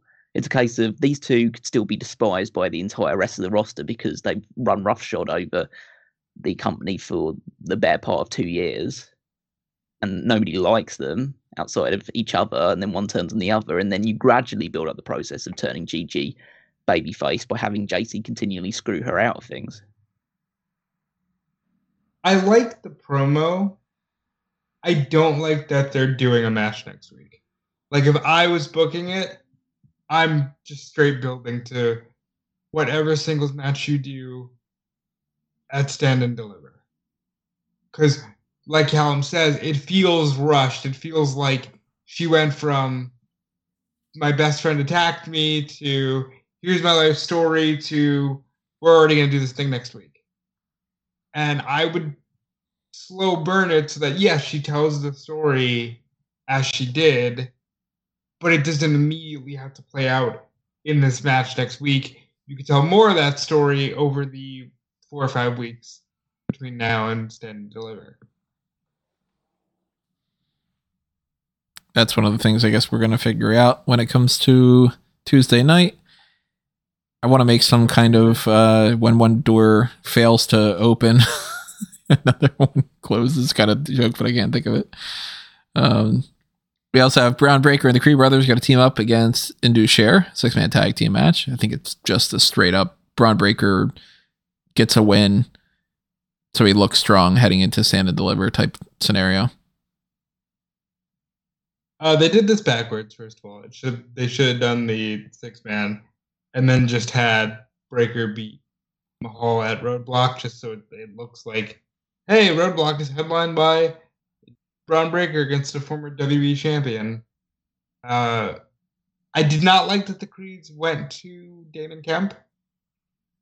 Like, See, really, I kind of like that because I like that they didn't have them do anything beyond just for anybody who didn't see it. So Creed Brothers are looking for some kind of a tag team partner, and Julius decides, hey, look, we don't have anybody that we can gel with as well as we know that we can with Damon Kemp. And Damon Kemp's like, hey, are you thinking about getting the team back together? And he's like, well, like, it pains me to say it, but yeah. And he goes, well, fuck you, no, and walks away.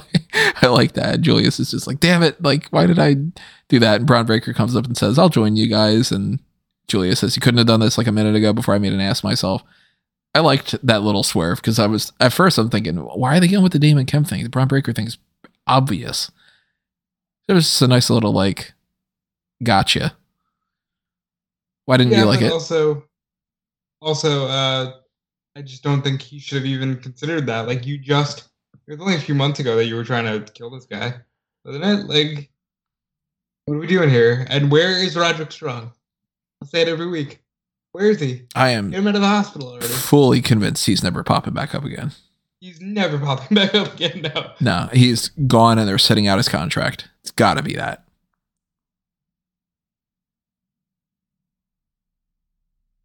Ceremonies end for like one of the important characters of that brand. Yeah. I saw one that's recently that Roderick Strong's been in WWE's developmental for 6.5 years, and the whole run of Nitro was 5 years and 7 months. Really? Yeah. Wow. That's weird to think of. Mm. Those are those statistics that really puts things into perspective. Yeah, 30 years since how things used to change, and how things technically now, even though things do change, some things change at a rapid pace. Some of it just goes so slowly, and people just stay in the same place for way too long. Mm-hmm. Like Nitro, it felt like a whole era, and you can clearly map it out, and that was only a little over 5 years. I mean, think about it. Like, even though that was only that amount of time, it was enough time for Jarrett to go from Nitro to WWE back to Nitro. Back to WWE, back to Nitro. It's no, you're right. It's ridiculous how fast-moving things used to be, and how complacent things are now. Maybe something did happen in 2012. Would explain a lot. Or it's just, that we're on the worst timeline because Brock Lesnar shouldn't have beaten Undertaker. Hashtag Last Jedi sucked. Roxanne Perez is going to beat Meiko Satomura, right? Yeah. Yeah, but it should be a good match. Yeah, I'm interested to see it. I was surprised when they stood next to each other at this episode. I was like, oh, actually, they're around the same height. I just assumed that Roxanne's always been small, and makes about Satomura, again, it's not like for the entire culture, but typically Japanese people are fairly small.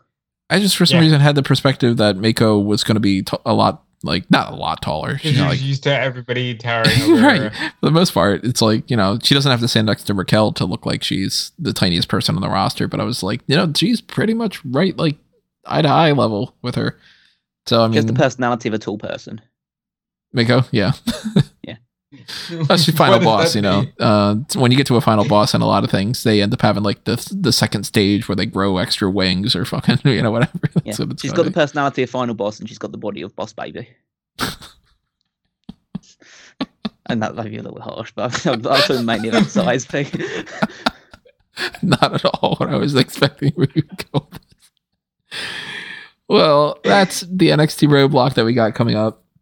And of course, we have SmackDown tonight, Rhea Ripley versus Liv Morgan. Well, you didn't get back around to your Dragon Lee thing.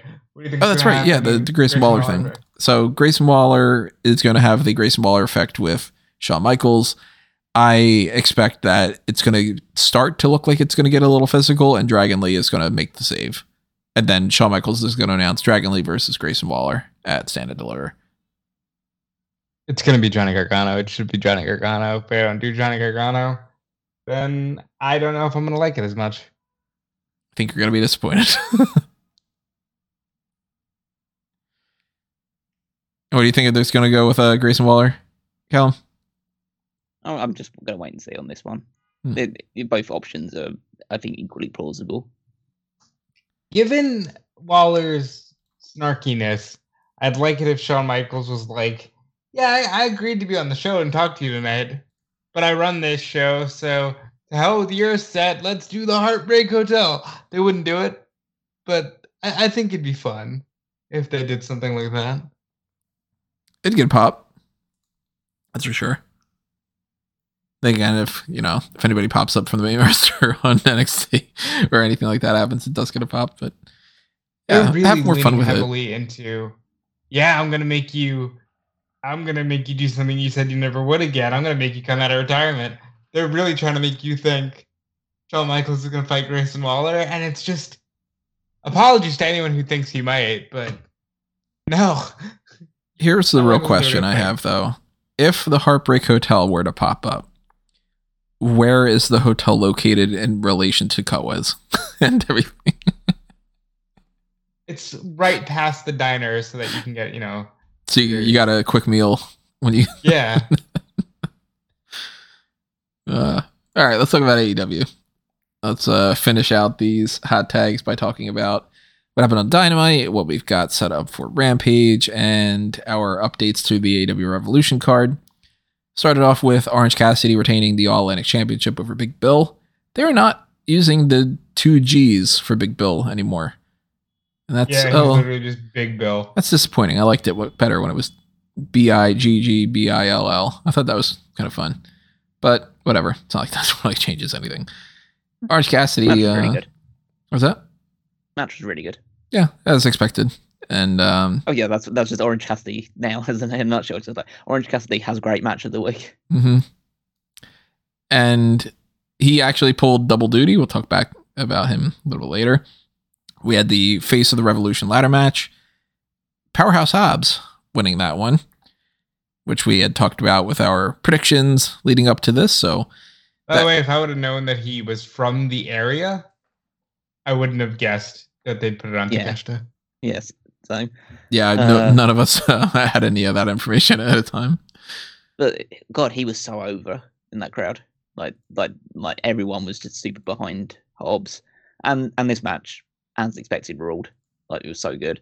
I think it actually benefited from the fact that they decided to get Kingston and Ortiz out of it, and just they're just going to fight to the back, and then it's just a 6-person match, so it's not too over convoluted and crowded. But some of the stuff that they were doing in this match, like that sick Falcon Arrow onto the ladder that was seemingly gnarly. could have knocked Sammy out pretty badly. The fucking tightrope walking by Commander into that dive to the outside, which is going to be replayed over and over and over again for years and years to come. That was such a cool spot. I gotta say though, that camera angle had me thinking for about 2 seconds that this dude was just gonna jump from one side of the ring straight over the ropes and outside. And at that point, I would have just believed they should sign him. They should still sign him because that tightrope walk was amazing. Mm-hmm. But Commander is very good. Yeah, that was one of the most I guess viewable moments. And then, but alongside that was that blue thunderbomb to Commander from Takeshita. It's like the most incredible blue thunder bomb that you ever see, just going off of a ladder bridge onto the ground. And yeah, they do this part. And I know some people have gotten worked up, as they typically will do. They'll try and find fault in anything about the whole referees holding the ladder up for Hobbs to climb up. It's one of those things. Literally, I can't actually remember the last ladder match which didn't have referee standing underneath when the person won the title or got to the top. For me, I do wish Hobbs would have gotten a more sturdy ladder, just because you could see the concern on his face, because that ladder was all busted up. But like, yeah, are you really gonna complain that referees came in and held the ladder? Is this what we're doing? Like, get a life. Mm-hmm. Get any other hobby, please. Powerhouse hobby. I don't like you. Yeah, it makes two of us. Best friends at this point. Oh, actually, I'll backtrack and talk about this point. Eddie Kingston quit AEW. And someone had the nerve to ask about that on a media call. I mean, granted, not everybody reads spoilers, but yeah, Eddie Kingston quit AEW. I thought that. Who actually thought that he legitimately quit, and they decided to record it on TV and do it as a pre-taped thing? It's like, the only thing I can say in defense of this guy was it was a local media guy who asked the question. I'm hoping he doesn't really follow. That's still real to him, damn it.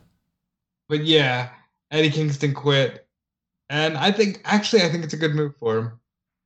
Now, everything that happened with him is good. With the Ring of Honor stuff, did they air all of the stuff that they had taped, or was it just? No, they aired first episode. So it was just session 1. Yeah, the first tapings. Yeah. So we don't have what's going on with Kingston there. No, they have all. They have all. No, they had the... No. They showed that on this episode. Oh, okay. Yeah. So they have. So they filmed obviously episodes, all the episodes leading up to. Not leading up to Supercard. Supercard. I think there might be at least one the name more. Of it.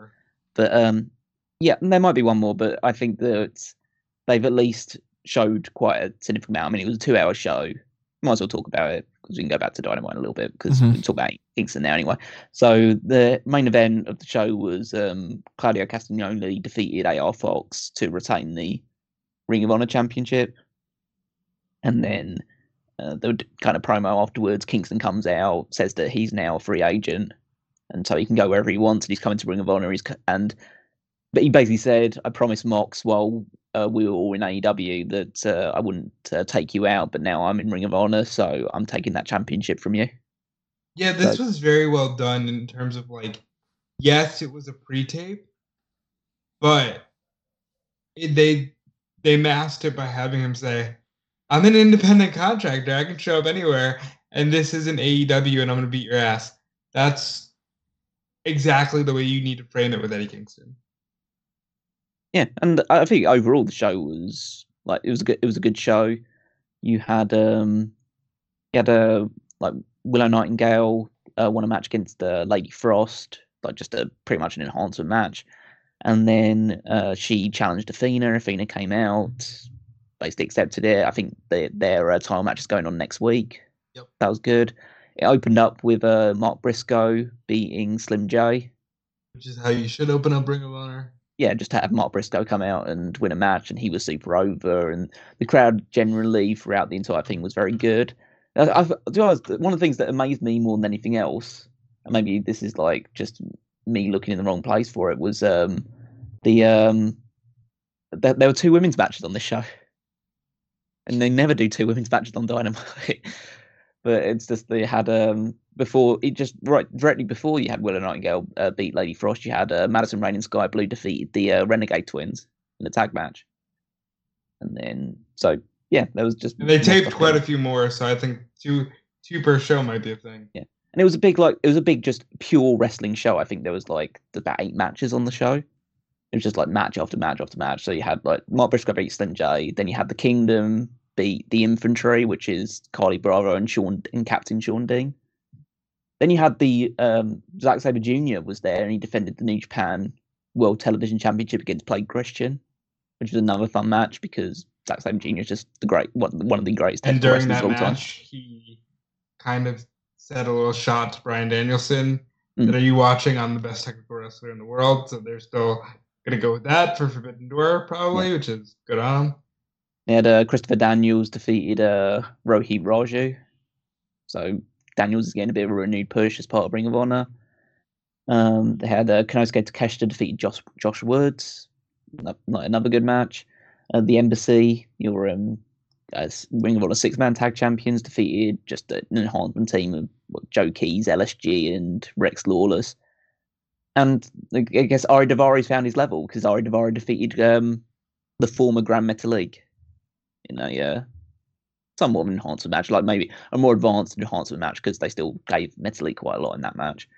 But I thought it was a solid opening. Again, it wasn't anything like super spectacular, but I think this will be a very like stable ground for a lot of AEW's talent to hone their craft.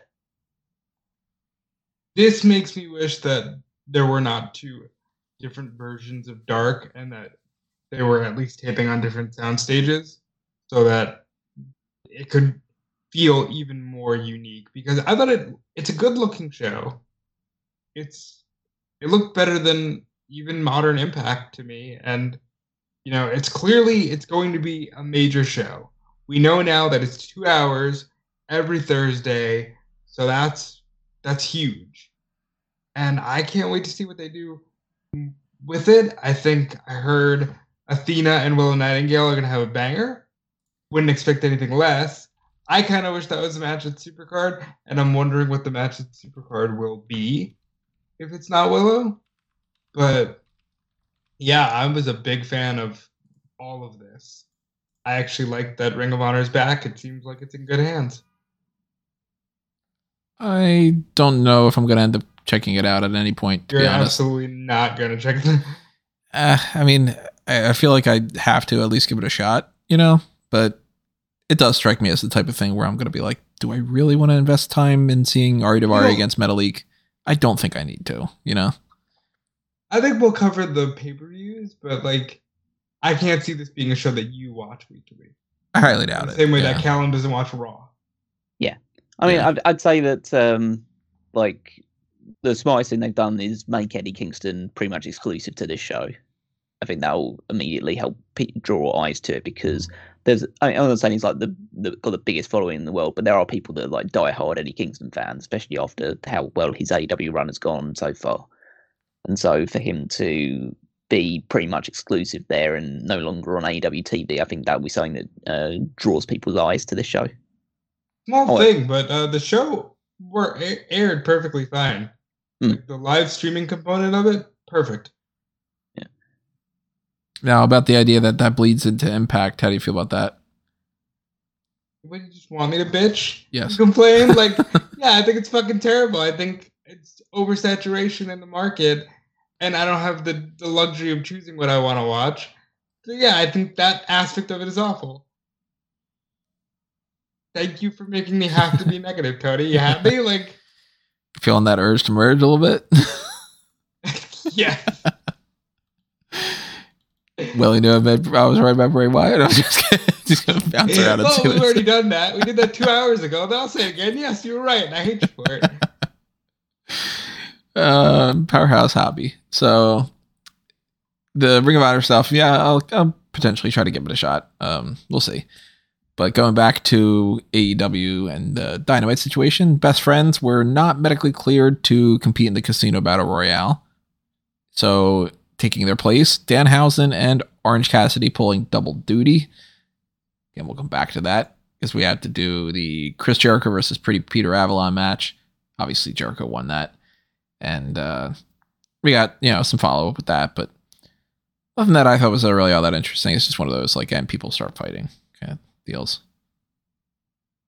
I liked how the match was essentially Peter Avalon was pissed at Jericho because of what happened last week, and so he just attacked Jericho for ages and ages and ages, and Jericho hit one code breaker and won.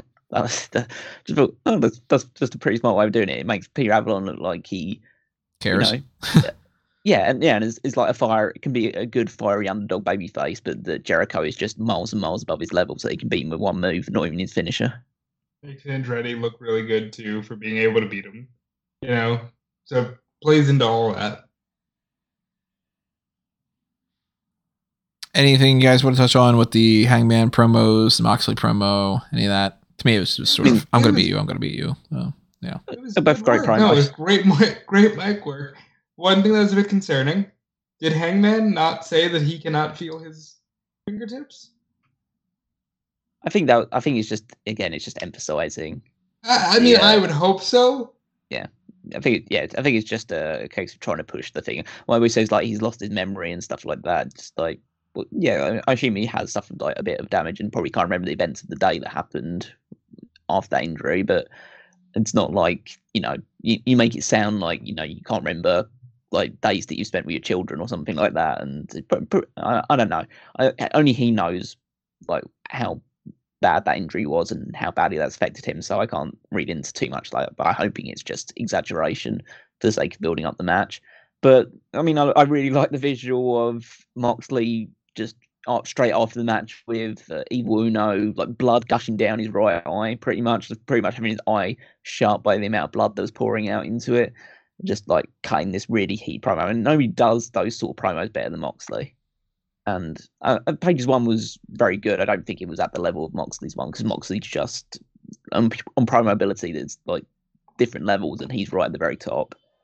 But yeah, it still leaves me just as excited, if not more excited, for how violent the Texas Death Match is going to be. Still the match I'm looking forward to the most. Yeah, I mean, I'm really looking forward to that. It's going to be a lot of fun. We got the situation with Christian Cage coming out, talking to Renee Young, or Renee Paquette, I should say. She's not Renee Young anymore. And that's going to lead to, which has now actually been changed a little bit. It's a no holds barred match. Christian Cage against Jungle Boy Jack Perry. So that's our major addition to the card that we can announce, at least right now. And that's going to be a lot of fun. Jungle Boy probably should win that one. He should, but I'm not sure he will. There's a chance he might not. I mean, Luchasaurus could return. They could do some other kind of twist in it. If it's no holds barred, that certainly allows possibility for somebody to interfere.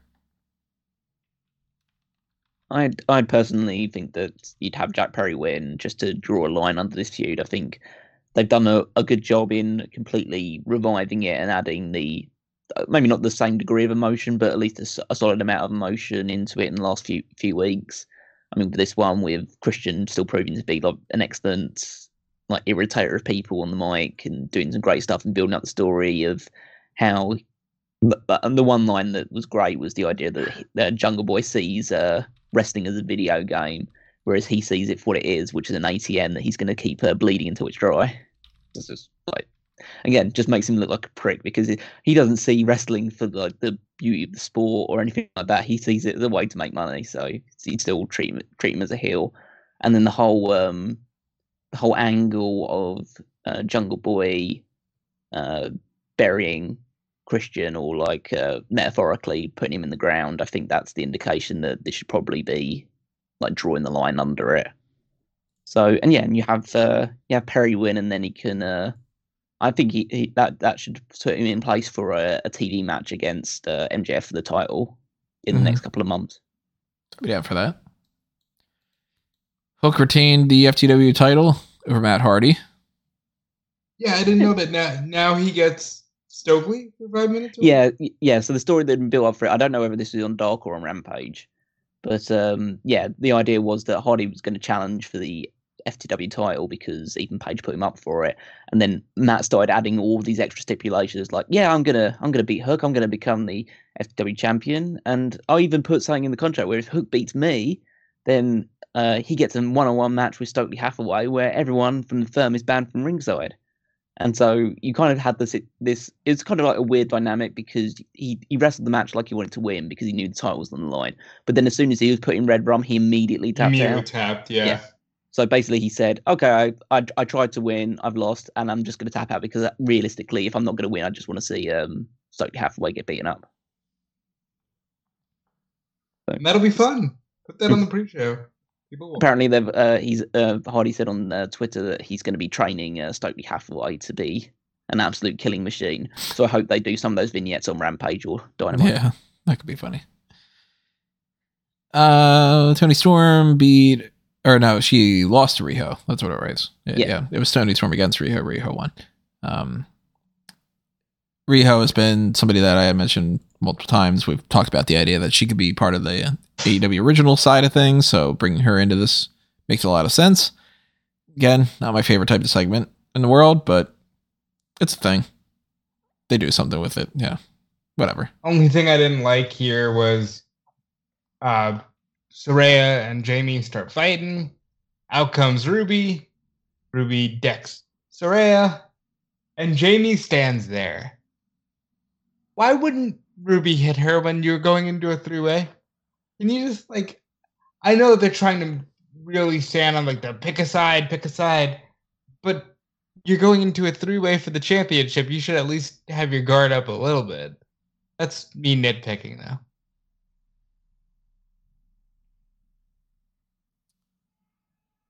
Here's a little backstage thing that I thought was funny. Dustin Rhodes and Keith Lee are a tag team now that are going to be calling themselves Naturally Limitless. Like, that's kind of perfect. Keith Lee moves from one tag team partner to the next. I hope that this is not a long-term deal. No, I don't think it'll be long-term. But it's a good name for a one-off team. I'm hoping that Keith Lee in AEW isn't a long-term deal. I still want Keith Lee back in WWE. But yeah, I don't think that this is going to be some tag team we're going to be talking about by the end of the year or anything. Well, Frankly, by the end of the year, Dustin said he was retiring. I mean, frankly, yeah, at this point, like, we talked about the idea that I kind of just want to see Dustin go to WWE for WrestleMania, even. And just be like, look, let's just, shit it off the pot kind of when it comes to some of this. Well, we had the Casino Battle Royale finishing this out beyond, as far as like the matches go. And some fun moments throughout this. I mean, Battle Royales, they're fun. So you got a lot of little spots here and there, and it ultimately ends up going to Danhausen and Orange Cassidy winning. Not the team I was anticipating, especially because they weren't even supposed to be in the match to begin with. But there was no real Joker entry, and I hate that because okay, so that's the thing that a lot of people brought up, which is something that I misinterpreted as well. So there's a difference between a casino battle royal for either singles men or women and a casino battle royal for tag teams or trios. So, and it's a case like if you look back over the past where they've done it as well, like the tag team casino battle royal is essentially a tag team Royal Rumble. And that's it. They don't have a Joker for the tag teams. And they've never had, and I don't think they've ever had a Joker for the tag teams. Well, I'm sad about it. What can I say? Yeah, they only do that style of casino battle royal for singles people, which I guess like kind of makes sense because like having 5 teams come out at once, like, that seems like it might be a bit much. But yeah, so that's the reason why there wasn't a Joker. You essentially just have the quote unquote number 10, or in this case number 10, or the Royal Rumble case number 30 comes out. They get the luck of the draw, and yeah, I think personally, just as Royal Rumbles go, this was pretty weak. Like there wasn't really that much that happened up until the closing segments, outside of the fact that apparently the Lucha Bros are now feuding with Tony Nese and Josh Woods. Like, cool. But yeah, I think it's purely a case of this tag team match, this 4-way tag match for the titles, is basically for teams that are not all entirely, but they are largely comedy based, all fighting for the tag titles. And I think it's also a case of we want to put Orange Cassidy on the card because Orange Cassidy is like one of our best wrestlers right now. He's like in the form of his career. So yeah, of course we're going to find a way to put him on this show. I am surprised that that's how they did it, though, instead of just being like, and we're going to announce on Rampage he's defending the All Atlantic title against blah, blah, blah. Well, I mean, just for the sake of keeping the card relatively concise, knowing that you've got an hour-long match, I guess in some way I'm grateful for the fact that they're not putting on an additional match that we have to watch as well. Not that it wouldn't be good, because Orange Cassidy is having nothing but great matches right now. But yeah, I'd rather they freed up a bit more time just so they can like get the show done before like 4 a.m. Yeah. Well, I was just anticipating that would be a pre-show match because they've done that before. They could have done that. But then, we're going to get that factor in there. So has that changed your opinions about who is going to win the tag team title match? Do you guys think it's going to be Danhausen and Orange Cassidy, or do you think it's leaning more one way or another? Because I'm currently still kind of bouncing around between Guns retain, Acclaimed win them back, or Jarrett and Lethal. At this particular moment, leaning more towards Jarrett and Lethal. I'm fully Gun Club's still going to retain. I thought whatever team was going to be put into it, Guns are still going to retain. And that's like just about even to me with the Jarrett and Lethal thing, but yeah. Danhausen is getting pinned. Whether he is getting pinned by the Guns or by Jeff Jarrett remains to be seen. Just for shits and gigs, I'm going to say Jeff Jarrett's your new AEW Tag Team Champion. Our finale of this episode was to build more of the Danielson and MJF setup for the 60-minute Iron Man match. I keep wanting to call it a 60-man because I'm so used to the 30-man Royal Rumble the past discussions. So, they cut their promos and stuff. Typical fashion, fun segment, enough to watch. I mean, you can't really go wrong with what's going on with what they're setting up here. And I was looking forward to it before. I'm looking forward to it now. Yeah, I mean, you said that they cut promos at each other. Fundamentally, Danielson says tells MJF to shut up, and he doesn't say anything for this entire segment.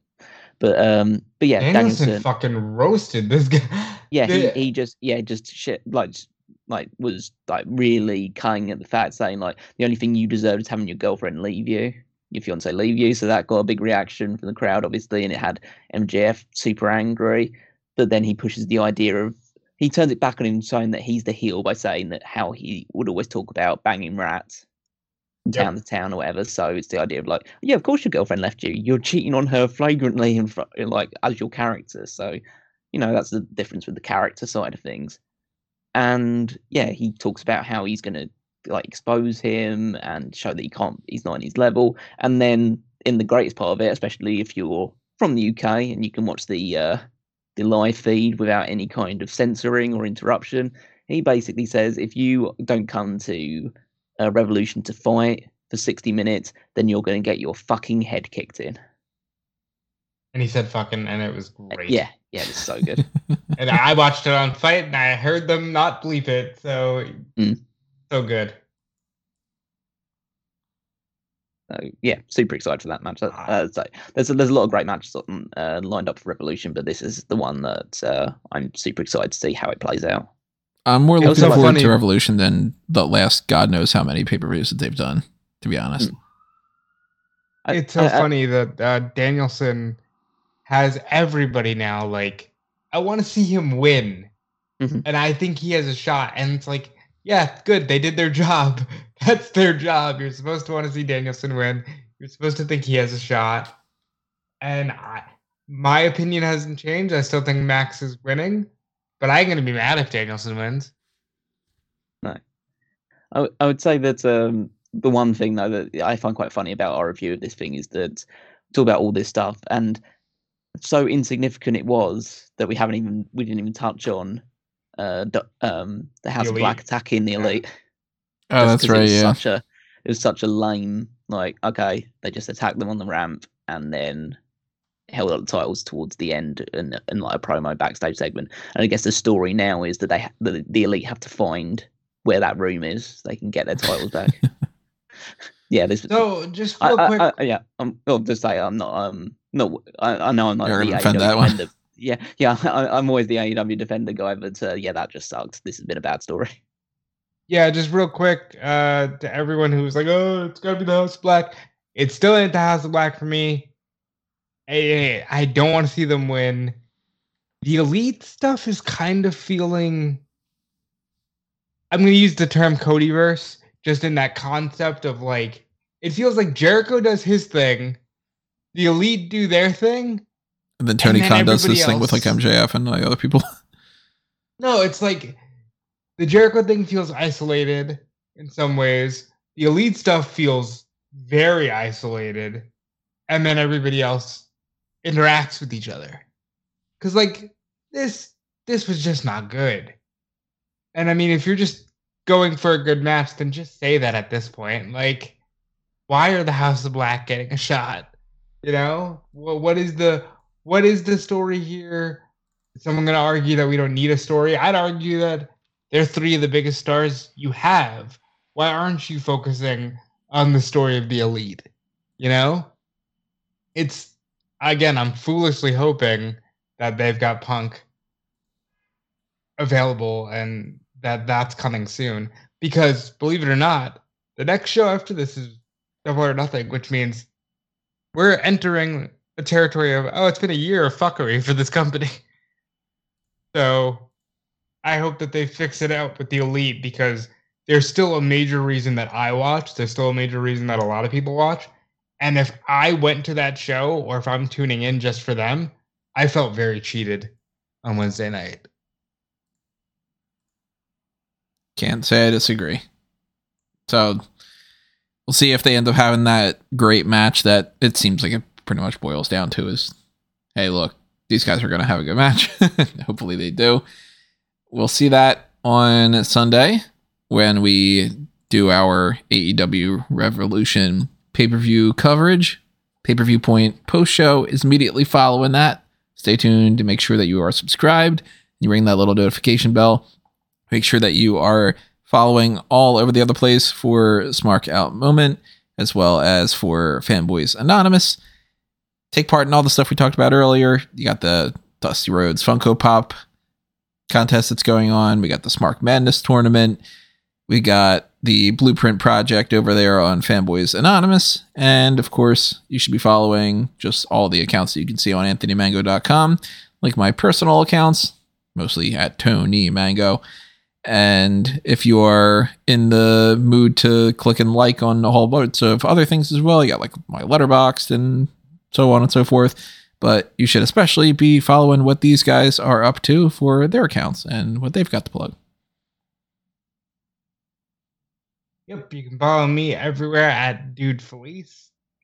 Eventually, you're going to get a whole lot more from me. I just sent in the first blog for dudefelice.com. I'm pretty sure it's going to get up on that website. When it does, everything's going to launch, so that's exciting.